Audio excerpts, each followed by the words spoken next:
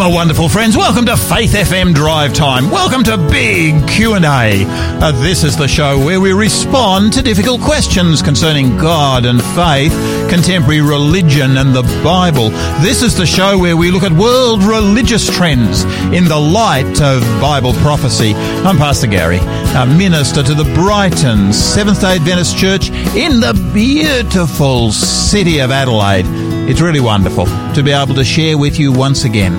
This week we're looking at spiritual challenges for the institutional church. And the big question for today, what was it that made Jesus' ministry so spiritual?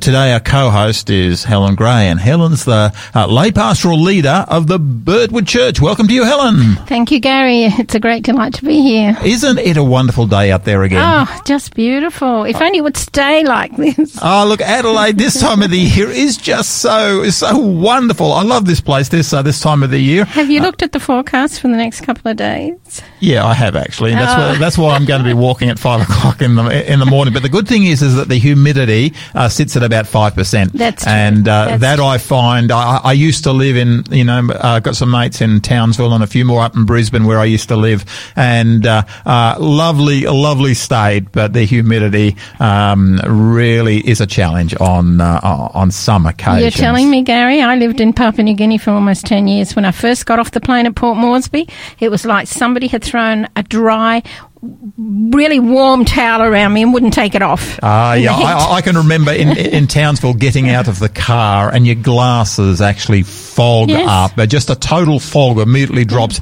And it takes 2 minutes for your glasses to actually clear until they adjust to the temperature, until you actually get to the point where you can actually see again. Why doesn't somebody invent little wipers?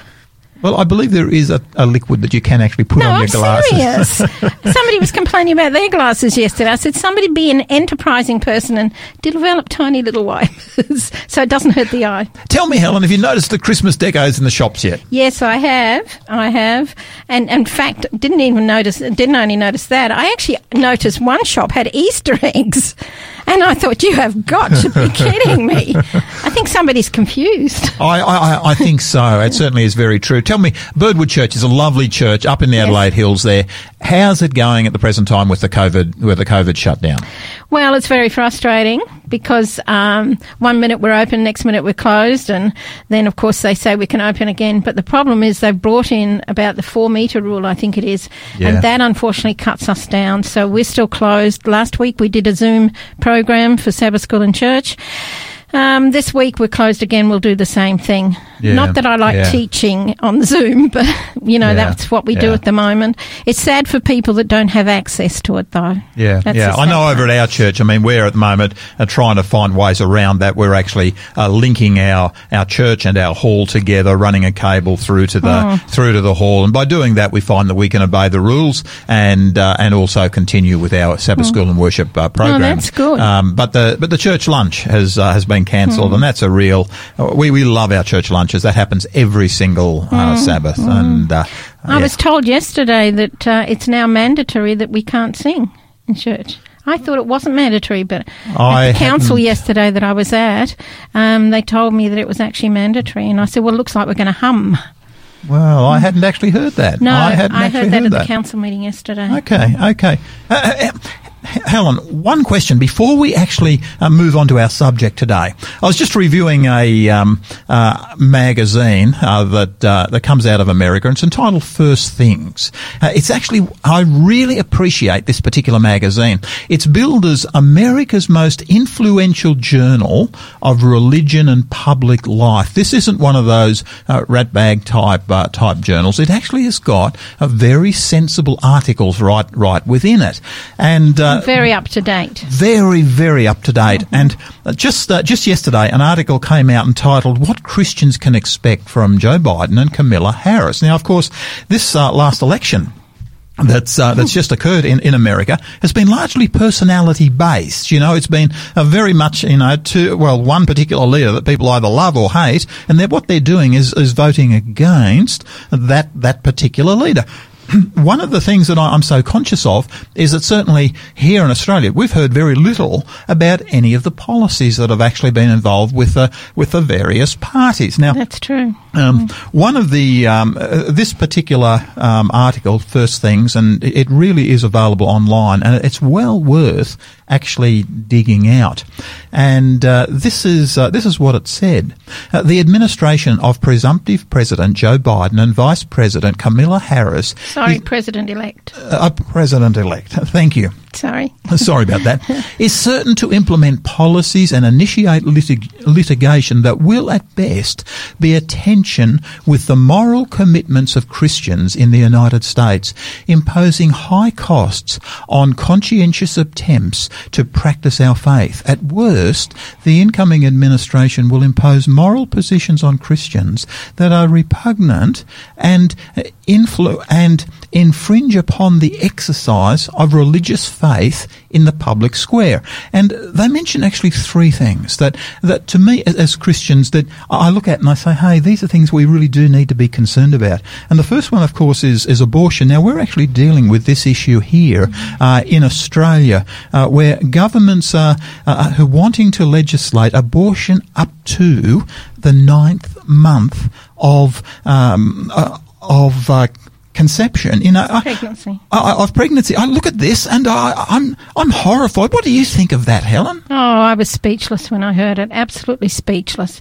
I thought, they try and get away with the fact of, you can have an abortion up to 3 months or something, and they try and say that's not a being, it's not a person, although you hear the heartbeat.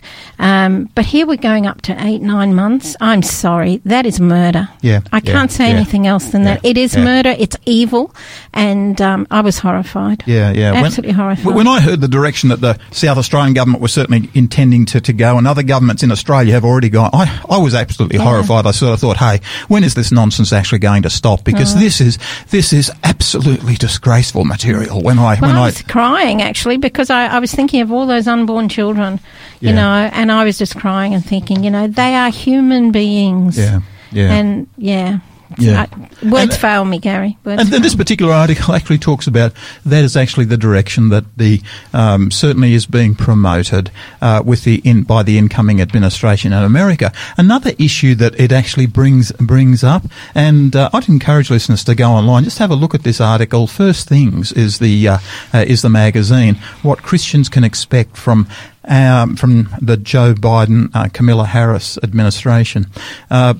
The next thing concerned gender ideology. Now, this is something else that's starting to creep into Australia. Of course, what happens in America tends to happen in Australia as well. They get a cold and we sneeze. Exactly. And this issue was another one which they commented on. Biden has also promised to re-implement aggressive Obama-era policies imposing strict gender ideology on all aspects of public life. He will implement the policy which forced public schools to received vital federal funds to allow students to use locker rooms, restrooms and showers of the students' choosing, regardless of the student's biological sex. The executive order even made it a violation for a school administrator to question the authenticity of the student's gender identity, requiring acquiescence to the student's gender fluidity. Nor is it sufficient to provide access to individual use facilities for transgender students, lest they be stigmatised. A Biden Justice Department will also oppose states' efforts to prevent biological males from displacing females in high school athletics, forcing girls to the sidelines while boys dominate female athletic events. Helen, does this sound like common sense to you? Actually, I believe that's opening Pandora's box. Especially the part where you just, correct me if I'm wrong, but I thought you were saying that regardless of the student's biological sex, correct. They could say that they're a guy and say, well, I have a right to walk into the girls' That's correct. That's correct. That's exactly what we're talking here. And I'm sorry, in some of the schools, as you well know, with kids, hormones are raging. Indeed. And I think it's really opening up a Pandora's box there. I'm just blown away. I think we've got to be sensitive to this ideology because people are hurt. Mm-hmm. And but I think they're going a step too far, really, in it. And this gender fluidity. Have you heard that before? I have, yeah. Yeah. Well, I've got a nephew who has just decided that he wants to be a female. Mm. But he said, I may not be like that very long. He said, I can change back and forth. Mm. And I thought, talk about a confused generation. Yeah. You know, and I got my sister-in-law to actually talk to him about what he would need to go through if he really wanted to live that life. Yeah. There's 2 years of counselling, the loneliness and all that. I know people in that situation. It's a lonely life. Mm. You know, they might make out they're happy and all the rest, but it is a very lonely life. Yeah, that's very true. But to say, I can swap back whenever I like, come on. Yeah. This article actually goes on to say Biden has also indicated he supports the so-called Equality Act, which has passed the House and been championed by Harris in the Senate. The legislation is designed to impose gender ideology even beyond schools and other institutions that receive federal funding. Its purpose is to force businesses and other public institutions not merely to accommodate people according to their gender identity, but rather to affirm an ideology that violates the moral commitments of most Christians and forces citizens to say or affirm falsehoods about sex and gender.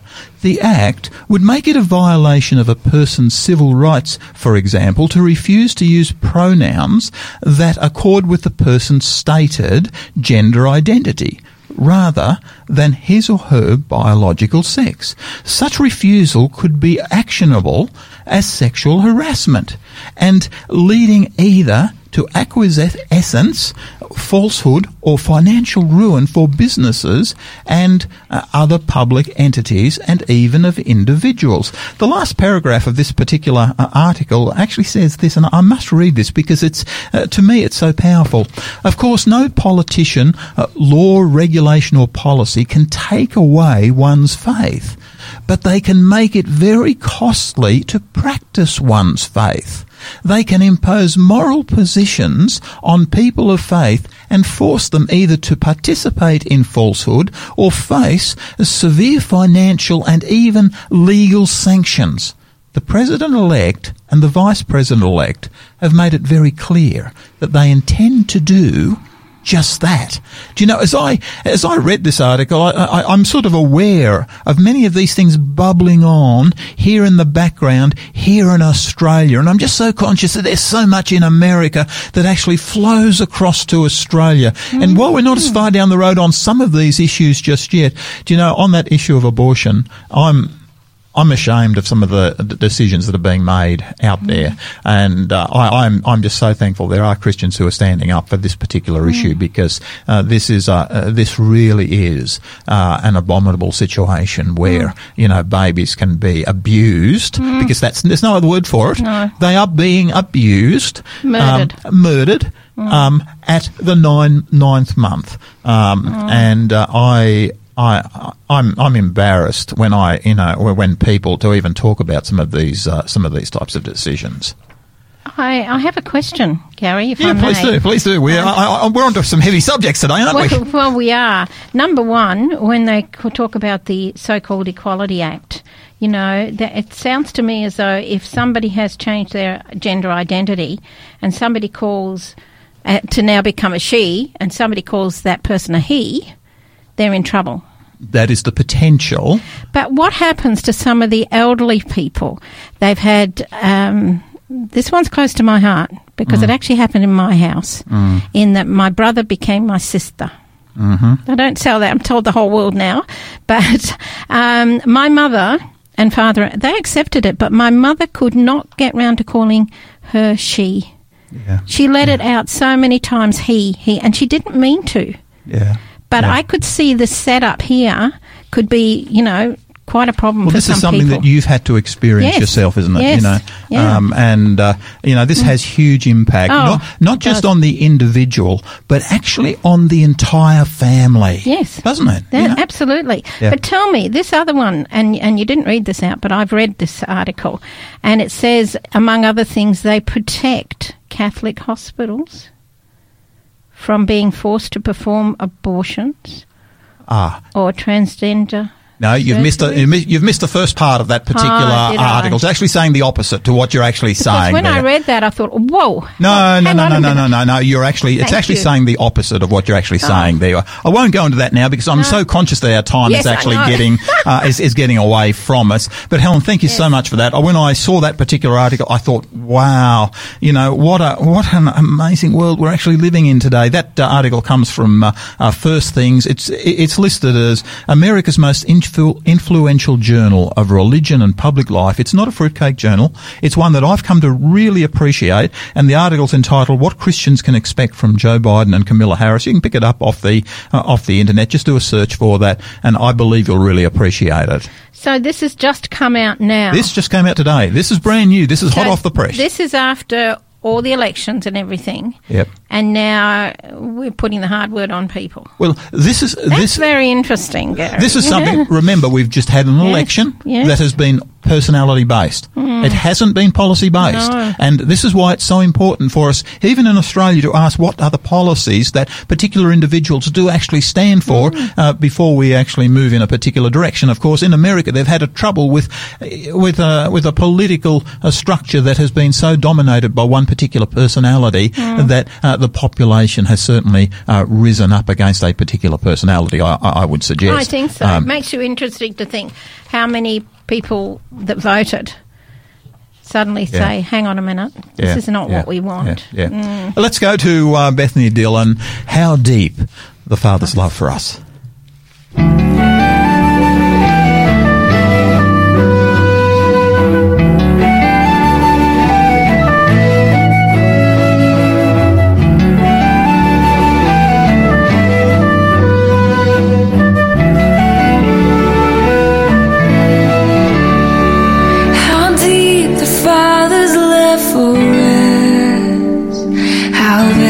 Beyond all measure, that he should give his only son to make a wretch his treasure.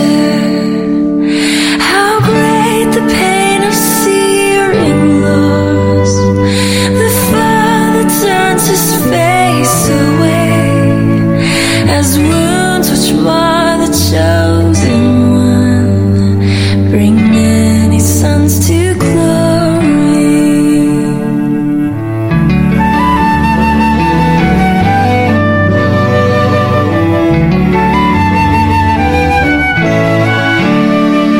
Behold the man upon the cross, my sin upon his shoulders. Ashamed I hear my mocking voice call out among the scoffers. It was my sin that held him there until it was accomplished. His dying breath has brought me life.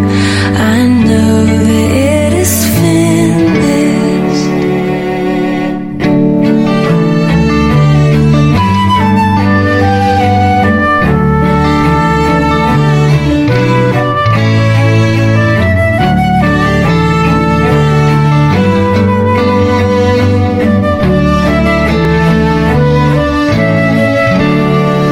I will not boast in anything, no gifts, no power, no wisdom, but I will boast in Jesus Christ, his death and resurrection.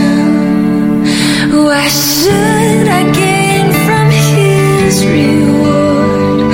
I cannot give an answer, but this I know with all my heart: his wounds have paid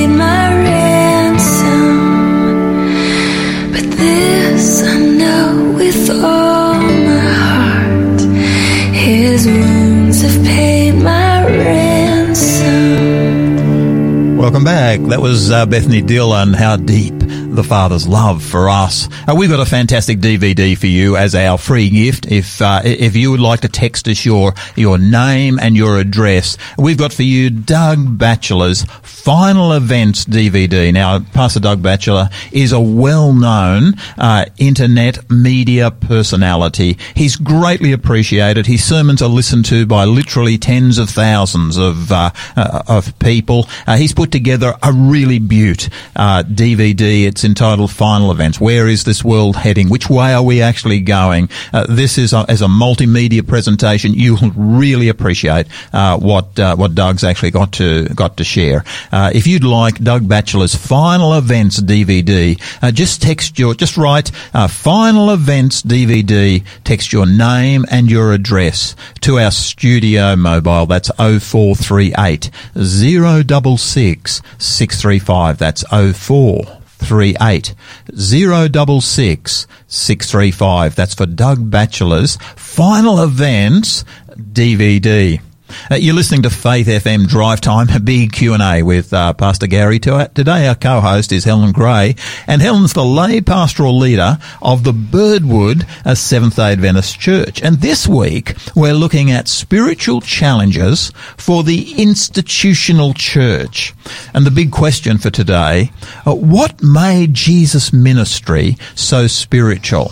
You know, just very recently, the BBC over in Britain put together a program talking about 21st century spirituality. You see, in the UK, more than half of the population identifies as having no religion, but most say they have a spiritual side. 10 people were asked to explain what spirituality actually means to them. Barbara was asked, and what she said was, my spirituality has had enormous impact on my daily life and actions. It's fundamental to helping me change emotions of deep hate towards someone who was very hard on me, to attitudes of compassion, forgiveness, and ultimately to love. Simon said, you don't need to be dying to ask fundamental questions. Through constant examination and reflection, my values continually shift and evolve. I'm a humanist. I create my own meaning, and for me, it's centered on my relationships with others and making a positive contribution. Sarah was approached by the BBC, and she said this, when I went to school, I was a Muslim. I started to question the rules that surround our religion. I felt like I was living in confusion and searching for contentment and happiness. One day I was really feeling down. I went up to the study on the bookshelf and found a book called Don't Be Sad. The book was an absolute miracle for me. It was about being in the moment, about being fully present, having gratitude for what you had. I believe every day should be fulfilled. I try to make a utopian world around me, switching negative things into positive and trying to see good in everything. When the BBC approached Julia, she said, we're in a spiritual crisis right now. Even to say the word seems odd or weird to so many people. I have a deep respect for so many spiritual traditions. I don't think people need to follow a certain way, though, to find peace and understanding. Our mind filters out much of what the body knows and senses, or else we'd be overwhelmed mentally. By lying down, we're able to allow the body's wisdom to be heard. You know, there's 10 of these. That's just 5 of them, and the views are so varied amongst those 10 people. But look, the thing that I'm really conscious of here, Helen, spirituality to each of these 10 people is all something different. There's nothing common amongst each of the 10. You know, what was spirituality to Jesus firstly, and what was it that gave his ministry such a spiritual emphasis? Gary, I actually have to disagree with you on one point. Oh, please do. That's good. In going through that article as you were reading it, I feel there is a commonality there. And, you know, if you kind of look between the lines, Mm-hmm. a lot of it is coming back to the self. You know, Okay. you've got a few that Yeah. are really, Yeah. really good, but you know, Simon, you read out, and he says, "I create my own meaning." Okay, so it comes back to the in most of these. You're certainly correct Yes. here. In most of these, in fact, if we bothered to read the whole 10, what we Yes. find is that most of them actually do come back to the individual self. So there is actually a Yes. commonality there. That's Yes, true. I'm seeing that as I go through. And, I was surprised there was a Reverend Bonnie added, doubt is important to personal development. It's doubt that keeps you asking questions and broadens your beliefs. Certainty closes doors and doubt deepens faith. Well, I come back to Adam and Eve. Mm-hmm.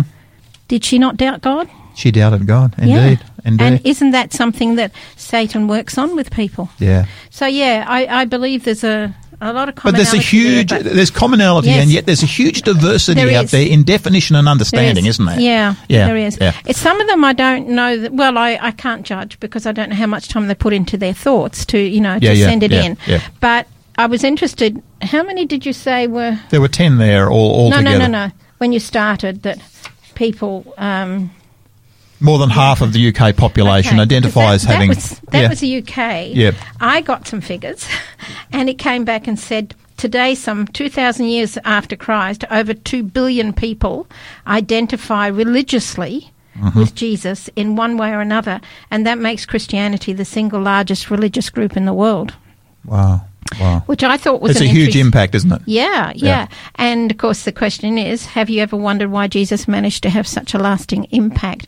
And that comes us back to our topic tonight. Yeah. You know, Jesus, really, he totally changed history He did. when you think about Well, we're it. in the And- year 2021, aren't we, very soon? And where's that numbered from? It's numbered from the coming of Jesus Christ. I know. And you know, when you look into the life of Jesus, the one thing that does stand out for me regarding his spirituality is prayer. I can't get away from it, Gary, and I'm starting with prayer because he knew the Father. He knew the Father's plan. He stuck to it, but he communed with the Father. You know, he spent time in prayer. Yeah. Sometimes he prayed all night. So, in other words, his spirituality didn't actually come from even within him, if you like, but rather it was something that was given to him, could we say? I believe so, Gary. I actually believe that when he came to this earth, that he laid aside his divinity. Yeah. And he actually said, I don't do anything of myself. Yeah. It's the Father.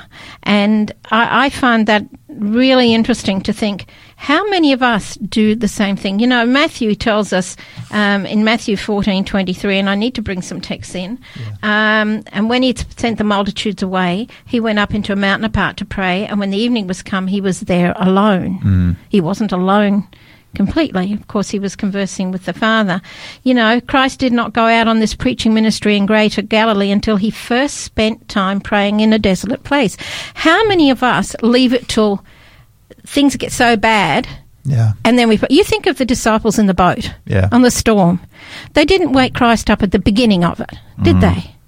They waited until after the storm had actually been fully generated. Yes. They'd actually tried every human, you know, they had put the sails up and let them down. They had hit the oars backwards and forwards. These people are fishermen. They know how to deal with storms. They've dealt, that's just their trade. Yeah. They're doing their trade. And finally, when even their human trade gives out, what do they actually turn to Jesus? Isn't that a lesson for us? Oh, it's powerful. You know, how many times do we think, oh, well, I can do that on my own, and you know, or I can get a bit of help from somebody else, and we don't. You know, I know one person, he tried everything. He tried different religions to get peace and all the rest of it. And I said, have you tried Jesus?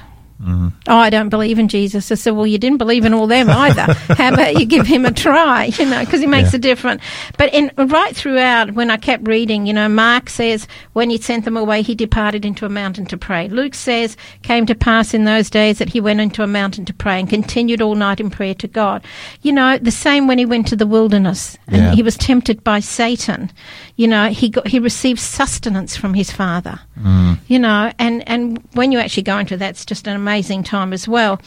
I actually had a quote from a book called Spirituality, Health and Wholeness.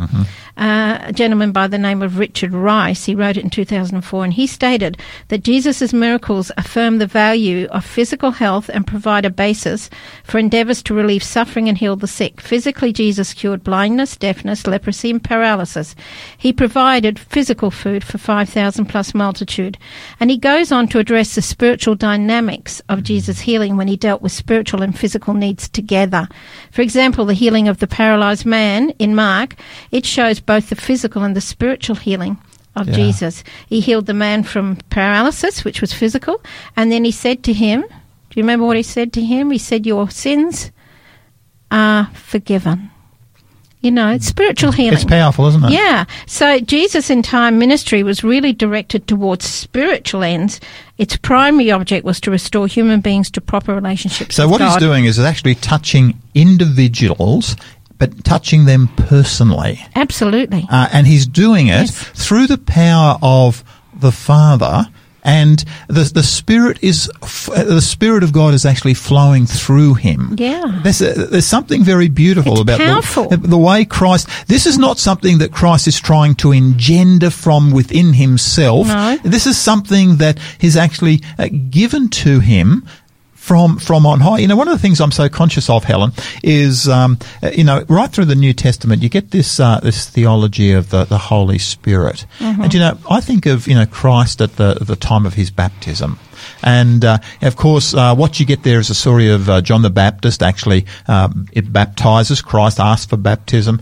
John actually baptizes Christ. Then, of course, you get this voice from heaven that John and a number of others, this is my beloved Son, in whom I am, and you get the picture of the Holy Spirit descending in dove-like form upon Christ. Now, this is an incredibly beautiful gift, and what you find is that increasingly in the book of Acts, this is something that seems to happen every time a person comes to Christ, they're baptized, they seem to be given this thing called the gift of the Holy Spirit. It's something that actually comes from the outside and impacts a person's mind and changes their heart.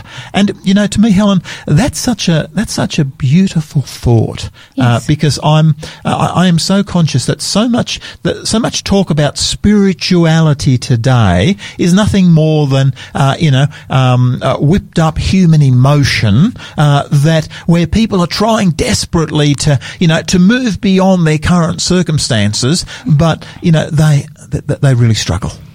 I think a lot of people don't like the word religion. And I have to agree. I'm sorry, I have to agree, because many a war has been fought over religion. Yeah. To me, spirituality is a relationship like Jesus had with his Father, and what we can have with Jesus, the Father and the Holy Spirit. You will notice too, Gary, that Jesus never self-promoted. Yeah. And yet when you read those comments, some of them are actually self-promoting. Yeah. And I mean, nowadays you've got people who believe that they're gods. It's their gods within. One of the things dangerous. I'm so conscious of, Helen, is that, there's a lot of self-help books that are certainly out on the stands today. And I'm so conscious that so often those self-help books are nothing more than people trying desperately to actually pick themselves up by their bootstraps. Have you ever tried to pick yourself up by your bootstraps? Well, not physically, no. It's actually a rather difficult thing. I don't think you can do it. You actually can't do it. It's physically not possible. But you know, one of the things that I love is that when the Holy Spirit actually comes on an individual, it changes their way of thinking. It actually changes their heart. You know, I think of, Philippians. I love Philippians chapter 2, because Paul here is talking about Christ, and this is what he says: "Let nothing be done through selfish ambition or conceit, but in lowliness of mind let each esteem others better than himself." You know, here's a person who's had the Holy Spirit actually descend on them. That's what happened to Paul. And he says, hey, what I want you to do is I want you to consider others. I want you to consider your husband, your wife, your children. I want you to consider them as better than yourself. Now, hang on a moment. How is that, picking myself up? To me, what I think we've actually got here, if every person was actually to do this, one of the most beautiful things is that we are able to lift each other up, but we're actually not able to lift ourselves up biblically. Does that make sense? That makes a lot of sense. In fact, it reminds me of a parable that I read recently. You may know it, Gary, how this man, he went to heaven and he wanted to see what hell was like. Because he was invited into heaven. He said, I want to see what hell was like. Have you heard this one? No, I haven't. Well, please. St. Peter took him down and showed him hell. And when he went there was a huge, big feast room, and people were sitting around there, and they were emancipated. They were starving, and the food was beautiful that was in front of them, but not one person was eating. And then he noticed that everybody's arms was in a splint. Ah, yes, I've heard this. Yes. I thought you might have. And it was a beautiful place to his way of thinking. It was green, it was lush. He thought it was heaven. Anyway, he said, Peter said, come and have a look now at heaven. He goes to heaven, and it's still beautiful and green and lush and all the rest. And yes, the big feast room was there, and yes, all the people were sitting around. They all had the splints. But they were healthy, they were happy, they were laughing. Why? Why? What was the difference? They were actually feeding each other. Amen. They were feeding each other. Amen. They thought of the other person. And Jesus did that continually. He never self-promoted. In fact, when the people wanted to make him king, what happened? He vanished. He vanished. He actually moved out. He actually went into the wilderness to pray, according to the scriptures. And to me, that's an incredibly powerful thing that Christ is actually doing here, because what he's doing is he's lifting up others. To me, as I look at his, if you like, his spirituality, it's actually outward directed. It's not inward directed. Absolutely. And, to me, I think this is actually one of the major differences between biblical spirituality and the sort of humanistic spirituality that there is in the big wide world out there today. Absolutely, Gary. Absolutely. And the thing is that we can be like him, but not in our own strength. Indeed. Not in our own strength. In fact, I think it's Paul that says he can only glory in the cross. Yeah. And when the Holy Spirit is actually poured out on somebody, that's exactly what happens. There's a transition that occurs, isn't there? Yeah. Absolutely. So, think back to that time when Jesus walked on this earth and they wanted to make him king. I would imagine that the people were probably pretty angry with him because they probably felt that Jesus missed a perfect opportunity.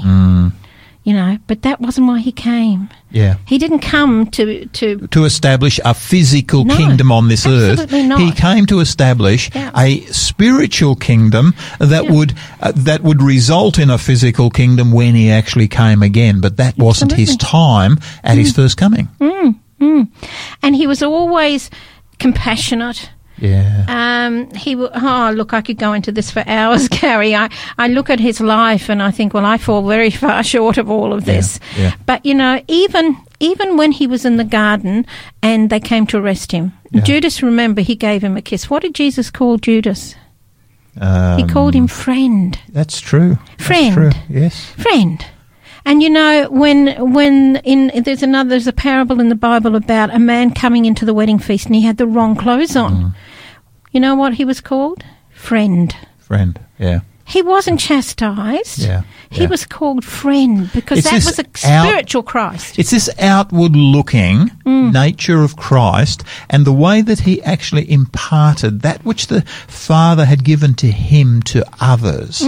And to me, this is where I am just so conscious that there is so much talk about spirituality in the world in which we're living that, in fact, it's just a humanistic byproduct, and it's not what we're being offered in the Scriptures. That's so true. Yeah. Boy, that's so true. And so many people are deceived. Yeah. Yes. Yeah. Sorry, Gary. Look, let's come to some music. Yes. Let's have a break. It's Graham Kendrick, Meekness and Majesty.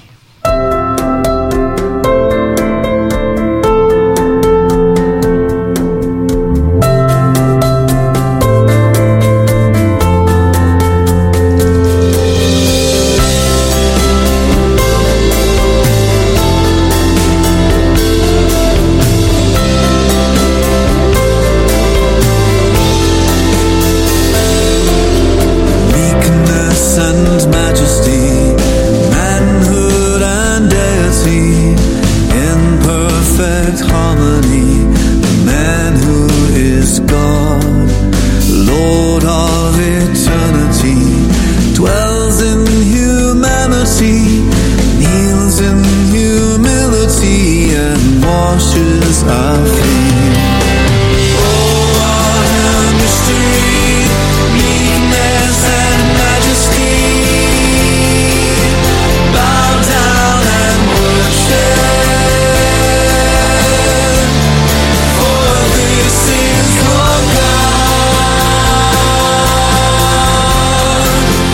This is your God.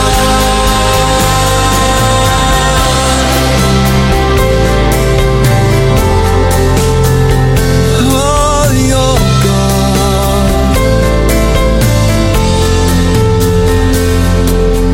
Father's pure radiance, perfect in innocence, yet learns obedience to death on a cross, suffering to give us life, conquering through sacrifice, and as they crucify, praise Father, forgive.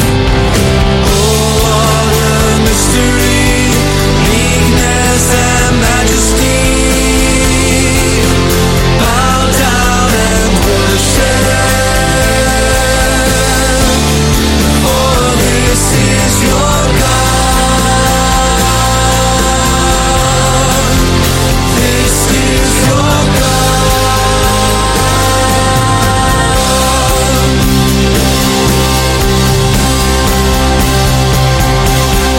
wisdom unsearchable, God the invisible, love indestructible, in frailty appears, Lord of infinity, stooping so tenderly, lifts our humanity to the heights of his throne. Oh, what a mystery, meekness and majesty. Bow down and worship, for this is your God. This is your God. This is your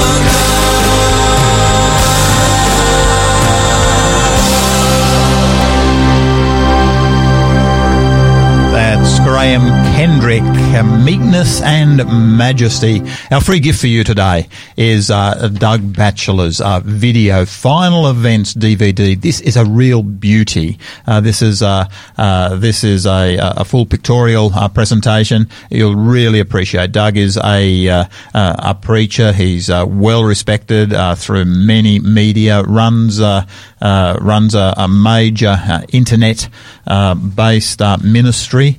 and love to be able to share this with you. This is Pastor Doug Batchelor's Final Events DVD. If you'd like a copy of that, just write Final Events DVD. Text it to 0438 066 635. That's 0438 066 635. Just give us your name and your address, and we'll have that on its way to you in the next couple of days. It's a real beauty. You're listening to Faith FM again, Drive Time, Big Q&A with Pastor Gary. Today our co-host is Helen Gray, and Helen's the lay pastoral leader of the Birdwood Seventh-day Adventist Church. And this week we're looking at spiritual challenges for the institutional church. And the big question for today: what was it that made Jesus' ministry so spiritual? Helen, we've got a little bit off track in all that we were actually sharing there. Please bring it together for us. I'm conscious our time is starting to get away from us. No, we didn't get off track with everything, Gary. We just didn't, some that's things. true, just some things. Yes, okay. I just want to come back to Jesus' spirituality and where he was sustained by God through his prayer. Yeah. I know I come back to that again, but I just feel it was so important to emphasise that, Jesus going out to pray represented his seeking the face of his Father to sustain him in his resolve to complete his mission. Yeah. And we need to do the same thing. God gave him that sustentation, is that how you say it, to be prepared inwardly as well as spiritually, so he could exercise his outward preaching ministry. In fact, if you look at Jesus' life, he did more healing than he did preaching. It's true. But it's very interesting that Jesus also dealt with the mind and the soul. If you look into it, he was holistic. Yes. Is that a good word? Holistic. Holistic. That's it. That's good, yes. Yeah. Well, he was also holistic. He was holy. Okay. The Saviour made each work of healing an occasion for implanting divine principles in the mind and the soul. Yeah. And, that was the purpose of his work. When you think about it, when Jesus says your sins are forgiven, with the authority that he had to do that, Yeah. can you imagine how that would affect somebody? Yeah. Wow. I can remember when I saw the words on I was at a very low ebb in life, and I was trying so hard to get my life together, and I felt it was worthless, and I was ready to jump off the world.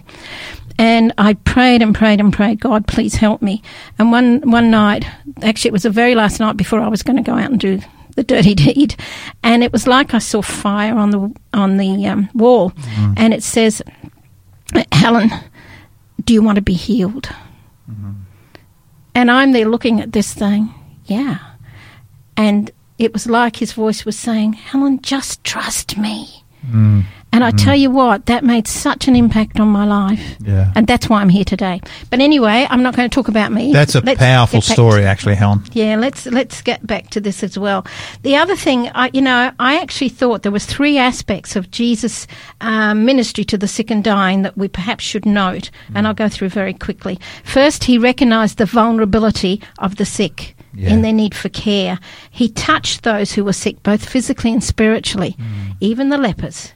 In other words, spiritual ministry isn't just restricted to praying prayers. There is actually a physical ministry there as well. Absolutely. I mean, what's the point of saying to somebody, are you cold? And they said, yeah, and you go and you say, well, I'll pray for you, and walk away. What earthly good is that? That's what the book of James actually says, isn't it? Yeah. I mean, that's no good at all. And sometimes you need to actually deal with their problem first and then introduce the next part. And so, he challenged the notion that sickness was a sin, because in that era they believed that they got sick. And I think it was the disciples that even said, who sinned, this man or his parents? Yeah. And Jesus said, neither. So he was bringing in the spiritual aspect all the time. He brought outcasts back into human society through the healing word and touch. And, the diseased were thought to be unclean, punished by God. But he didn't look at them that way. He didn't look at that way. Jesus said, he called people. He said, come, let us reason, let us talk together. Yeah. He never turned anybody away. Yeah. And finally, Jesus reaffirmed the need for spiritual healing. You remember when the paralytic came through the roof and he was healed of his sins? And remember the man by the pool at Bethesda? he said, give up your sins so that something worse may not overtake you. Mm-hmm. You know, he was dealing with something that was so spiritual and so needed. You know, there's many accounts in the Bible, when you look at the life of Jesus, that show the importance of the role of faith in his ministry. And he showed that. But he started with prayer with his Father. He was in constant communion.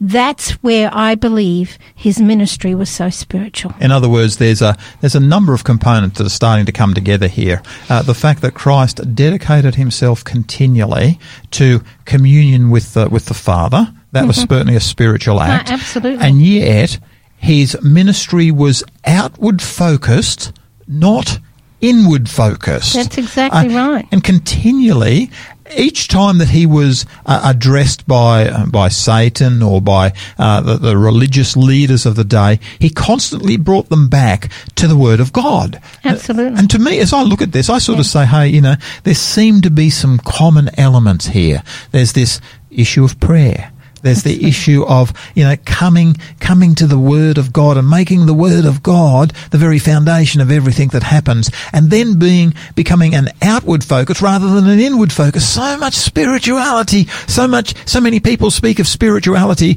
as though it's an inward voice where I sit cross-legged on the floor and just meditate. You know, to me, Scripture says no, it's much more than that.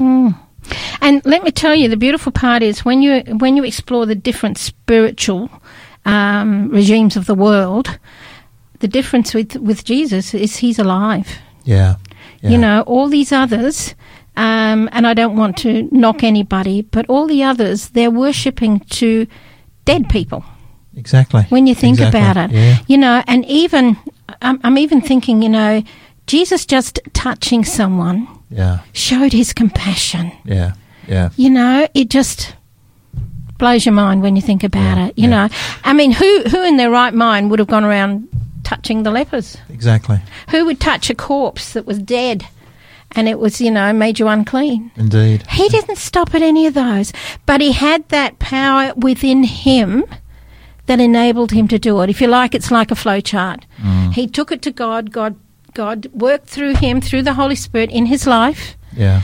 And then he went out, like the letter L for love. Yeah. And one of the things that, to me, I love in one of the passages in Scripture, back to this Philippians chapter 2 again, because, you know, Paul actually says here, let this mind be in you that was also in Christ Jesus, who being in the form of God, didn't consider it robbery to be equal with God, but made himself of no reputation, taking the form of a bondservant, coming in the likeness of men, being found in appearance as a man, he humbled himself, became obedient to the point of death, even death on the cross. But I love the way Paul starts that off. Let this mind be in you that was also in Christ Jesus. In other words, as Jesus functioned, what Paul is saying is, hey, I want you to be able to function in exactly the same way. Does that make sense? Absolutely.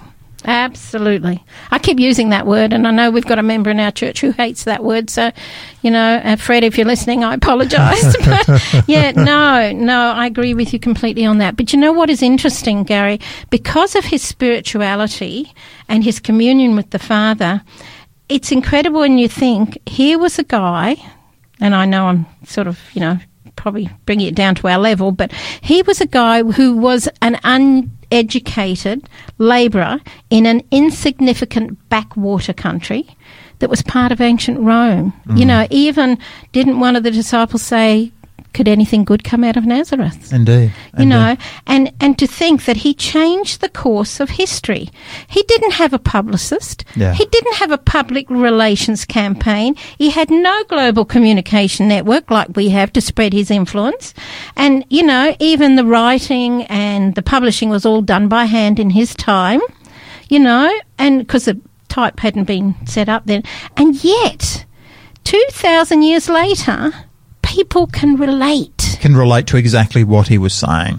Do you know, Helen, That's to amazing. me, this is amazing. It's purely, it's a beautiful picture that Scriptures paint of Jesus Christ and the impact that he was able to have on his world. Yes, he did challenge the philosophies of his day. He did do that. But, you know, he put in its place something that I believe is so much more beautiful. Helen, look, I'm wondering, we are running out of time. Yes. Would you pray? I'm just really conscious that, you know, the key to all this, I believe, is actually the work and the impact of the Holy Spirit. I agree. I'm just praying. Would you pray that, you know, if there's anybody who would like the gift of the Holy Spirit, that the Spirit would in fact descend on that person? Amen. Yeah. Let's pray. Loving Heavenly Father, thank you that we have the opportunity of sharing with you through this technology that we have. Father, I just pray that you'll be very close to each one listening. I pray, as Gary has said, if there is someone there that so wants the Holy Spirit in their life, I pray that they will accept that he will come. Ask the Holy Spirit to empty your life out of the ego side, the pride, and whatever it is that's holding you back, and fill you up full. I know that when we ask, the Holy Spirit is only too happy and willing to come. And there is a scripture that says, ask, knock, and seek. And when you seek, you will find him. So please, I know your life will change in the most amazing way. My life did. It became life more abundantly. I pray that we will look at the life of Christ and we will model him. We will have the mind of Christ, and that we can see the spirituality shining through, and may it flow onto us, that it will shine through us to others. Help us to have that compassion, that spirituality, that communication with our Father in heaven. And Lord, may we be used of you to help others along the way in whatever way we can. May all that we do bring honour and glory and praise to you and to you alone. And Father, just before I finish, I pray, Lord, that this law that's coming about abortion, Lord, it's a huge what's the word I want? It's just too huge. And Lord, there are people that are going to be so badly hurt, Father, and the guilt and what have you. I pray that if it be according to your will, that you will turn it around. And I just pray these people that just want to murder these little babies will take a back seat and look at what they're doing. Father, please put your compassion on the world. Put your compassion on the leaders. And Father, may we follow you in all your ways. We pray in your name. Amen. Well, folks, it does look like our time's up for today. Thank you so much for joining Pastor Gary and Helen Gray on Drive Time, Big Q&A. Please join us tomorrow when Pastor Fabiano and Helen once again asks, how do I worship in spirit and in truth?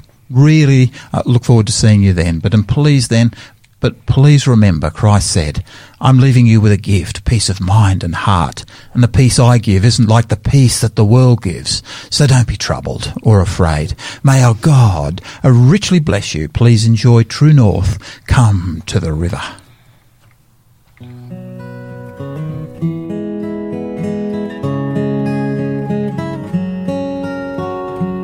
Where would I be if Jesus hadn't seen my face as he hung there on the cross? His heart in despair, yet with such loving care, he left the